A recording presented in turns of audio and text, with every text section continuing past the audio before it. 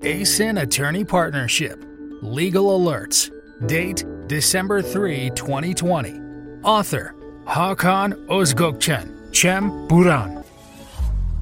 Competition Authority publishes draft communique on commitments for preliminary investigations and investigations on anti-competitive agreements, concerted practices, decisions, and abuse of dominant position. New developments.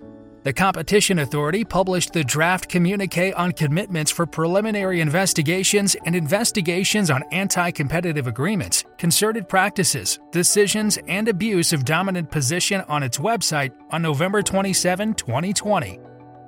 The draft communique aims to limit anti-competitive damages and save time and resource costs in detailed examination processes required for extensive competition investigations. Opinions, suggestions, and evaluations on the draft communique may be submitted to the Competition Authority until December 28, 2020. What do the developments mean? The draft communique regulates the conditions regarding the submission of commitments by the relevant undertakings or associations of undertakings in order to eliminate competition issues, making the commitments binding on the Competition Board for the relevant undertakings and associations of undertakings and observing the commitments.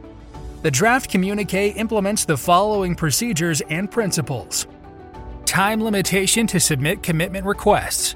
Article 5 of the draft communique states that undertakings subject to investigation must submit their commitment requests within 3 months from the date of receipt of the investigation notification. Additionally, third paragraph of Article 43 of Law No. 4054 of the Protection of Competition, which regulates the commitment mechanism, stipulates that a commitment can be submitted during the preliminary investigation and investigation process. In addition, in parallel with this determination of the Law No. 4054, the Competition Board decided in the Arslan Nakliyat Decision No. 20-36/485-212, dated 28/7/2020, that a commitment can be submitted until the investigation phase is completed. Deliberations with the Authority. Article 6 of the draft communique states that the commitment deliberations will start as soon as possible after the parties submit their commitment request to the Authority. According to the draft communique, the deliberations can be done verbally or in written form. Verbal deliberations will be transcribed in a report. Submission of alternative commitments prohibited. Article 8 of the draft communique states that the commitment letter clearly includes the elements of commitment and the Competition Board will not accept submissions entailing alternative commitments. Content of the commitment letter.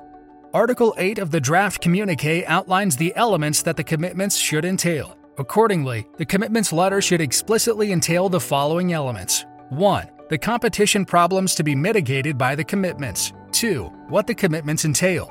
3. The date the commitments will begin to apply. 4. The duration and manner in which the commitments will be applied. 5. Other times important for the commitments application. 6. On what grounds could these periods extend? 7.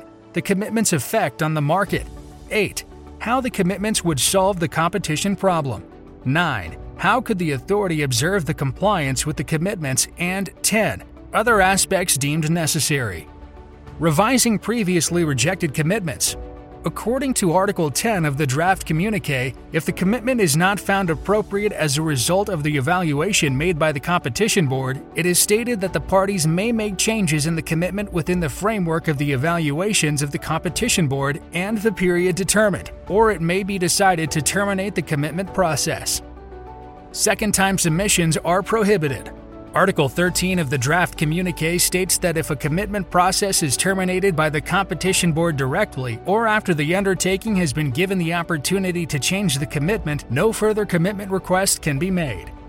Accepting commitments. According to the draft communique, the Board may make the commitment binding on the parties involved at any stage of the commitment process and decide not to open an investigation or to terminate the investigation if it considers that the competition concerns can be resolved through the commitments submitted.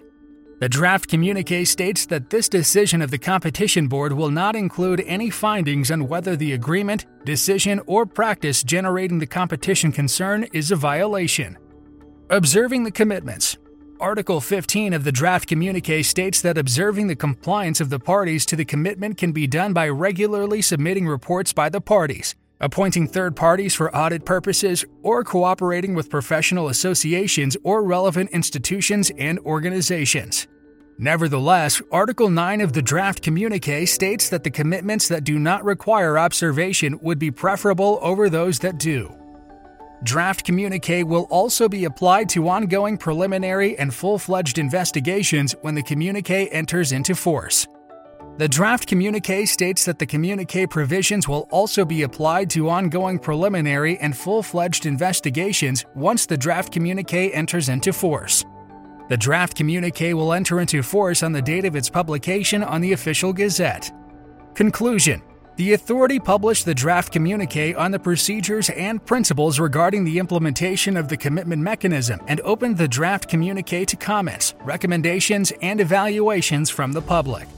This mechanism was added to the Law No. 4054 on the protection of competition through the newly enacted Law No. 7246, which entered into force on June 24, 2020. Opinions on the newly published draft communiqué may be submitted to the Competition Authority until December 28, 2020. It is expected that the draft communiqué and the eventual communiqué to come into force will enable the authority and the parties under investigation to allocate resources more effectively for competition law enforcement.